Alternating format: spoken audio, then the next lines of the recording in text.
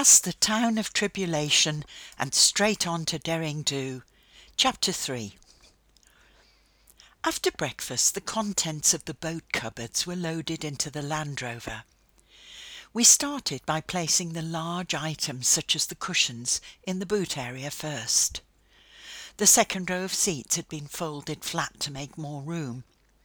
I carried smaller objects such as the kettle and sleeping bags downstairs and lined them up in the conservatory. "They look like patients in a waiting room," I laughed. Said Grandma, "waiting to see if there's room for them, no doubt." She struggled to lift some of the more awkward-shaped pieces to the car, but after about half an hour we had managed to fit everything in. Small items had been wedged between larger ones, pots and pans balanced on the top, while charts and books were posted under the seats. "You'll have to hold the cat box on your lap," she said. "There's no room in the back." She was almost at the door, keys in hand, when she turned back suddenly. "I almost forgot," she said as she opened the door of the broom cupboard. Several spare leashes were hanging on a hook inside, and next to them there was a little red jacket with the words "Small Dog" printed on the side. An excited chirp from the pet carrier told me that it didn't belong to a dog, but to a very unusual cat. With everything packed, we rattled along the lane from Greymalkin Cottage and slowly out onto the main road. Through the wing mirror, I could see a long line of impatient drivers behind us, eager to go about their day's business and annoyed that they had had the misfortune to get stuck behind someone who was driving only slightly faster than a snail's pace. "They'll just have to wait," said Grandma, as every bend and corner caused the contents of the car to clatter and clank, slip and slide. After about 10 minutes we saw the sign for the Old Harbour, and with one final lurch to the left took the track down the lane towards the waterside. For about a mile the lane ran parallel to a disused canal, at the end of which lay the inner basin. It was here that the Fiona had her birth, and as we approached I craned my neck to try and spot the old girl, as Grandad used to call her. "There she is," I called out suddenly. "I can see her." The Fiona was moored on the opposite bank, as the side nearest to the road had no proper pathway or any access, as it had become so overgrown with nettles and brambles long ago. "Still afloat, then?" asked Grandma with slightly less enthusiasm. She looked straight ahead, as if she was avoiding looking at the boat for as long as possible. When we reached the car park next to the pontoon, she said, "Before we get out, we have to deal with this flibberty-gibbet." I didn't ask, but suspected that it was another one of her terms of endearment for her cat. A harness and leash were produced from the glove box and slipped over Dottie's front legs. "Now hold on to her," said Grandma. "Hold very, very tight." I soon understood the need for the warning, for as the door opened, Dottie shot out like an express train, straining at the leash and making her way towards the water's edge. I managed to pull her back and directed her towards the narrow crossing over the lock and up the cinder pathway on the other side. The lock separated the inner basin from the outer one, at the end of which stood a pair of massive lock gates and the Severn estuary beyond. As we reached the top of the path, it turned to the right and ran along a narrow strip of land between the Severn to the left and the inner basin to the right.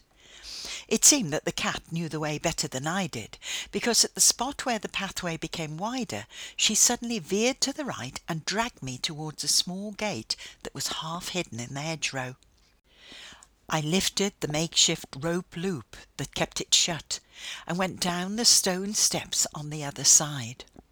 The pathway at the bottom passed several old boats that had been abandoned by their owners, and I was glad that Grandma had decided to return to the Fiona and make her ship-shape and Bristol fashion rather than letting her rot away. "Tie her onto one of the cleats on the stern," came a voice from behind me as Dotty leapt onto the Fiona's deck in one bound, while I struggled to follow her on board, untangling her leash from the guardrail. Grandma was carrying the box of cleaning materials and was out of breath when she arrived. "Tightly," she panted.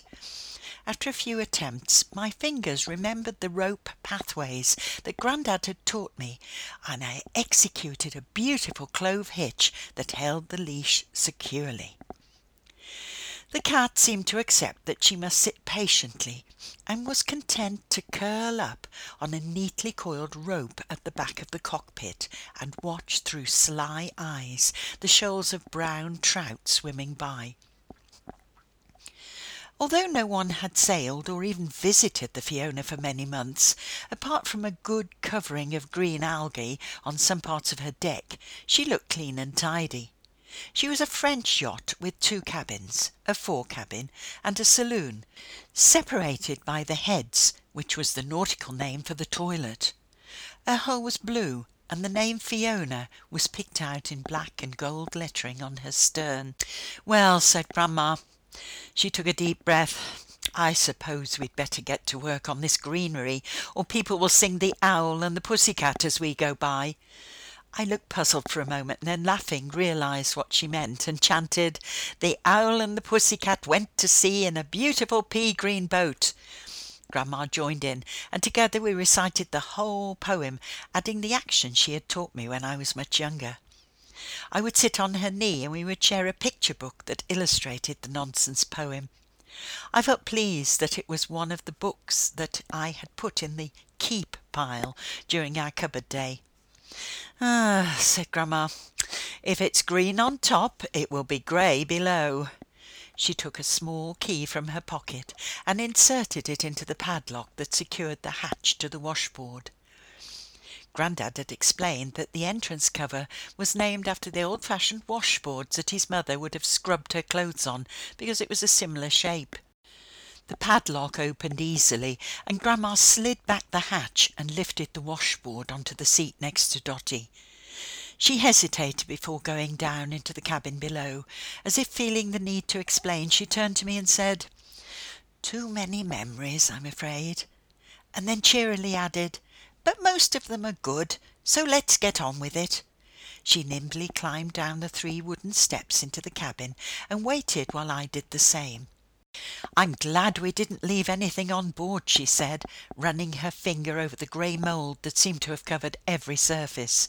"But we'll soon have her." "Ship-shape and Bristol fashion," I chimed in.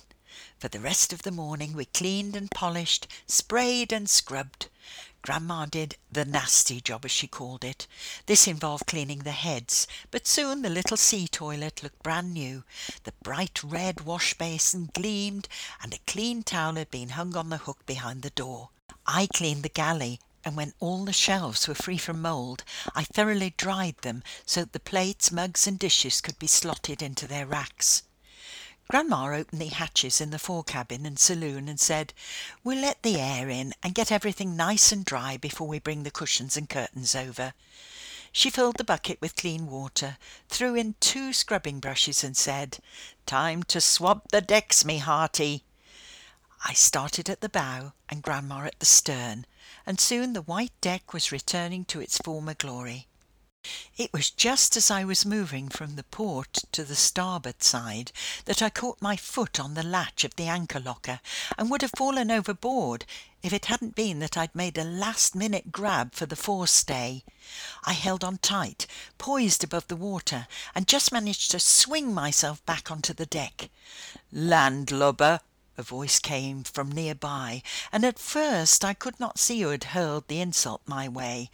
Then a boy paddling a small tender drew level with our boat, and from the look of disgust on his face, I realised that it was him that had made the statement. "Big-headed boat boy," I retaliated, unable to think of a better insult at short notice. He was obviously so at home on the water that he would never fall overboard or come anywhere close to it as I had done. He sat near the prow of the small boat, and rather than in the centre of it, he dipped the paddle first to the left and then to the right. To show how superior he was, he totally ignored me and carried on to a large yacht moored in the middle of the basin. "Lunch time!" Grandma called from the cockpit. I watched until the boy had tied the tender to the stern of the Morning Star. Then I made my way towards the stern. "Goodness me!" Grandma exclaimed. "You look as if you've lost a bob and found a tanner." I didn't know what that meant, but it sounded so funny that I forgot to be cross and smiled as I tucked into the bread, cheese and lemonade.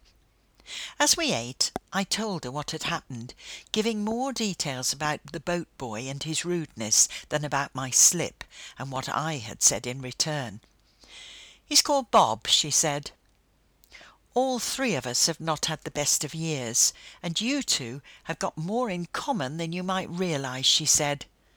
"His father left home last year, and his mother has had to go back to work full time. Every day he comes over to their boat, starts the engine, and just sits on her. If you watch him, he never looks out across the water, but instead sits facing the road. I think he hopes that one day his dad will drive down it and everything will be just like it used to be." My dad had left when I was a baby and had not been in touch since. I'd never known him, so I didn't miss him. But I missed Ma, and I knew that Grandma missed Grandad. It was sometimes like an ache that could not be cured with medicines or kind words, and I felt sorry that I had not been more considerate towards Boat Boy Bob.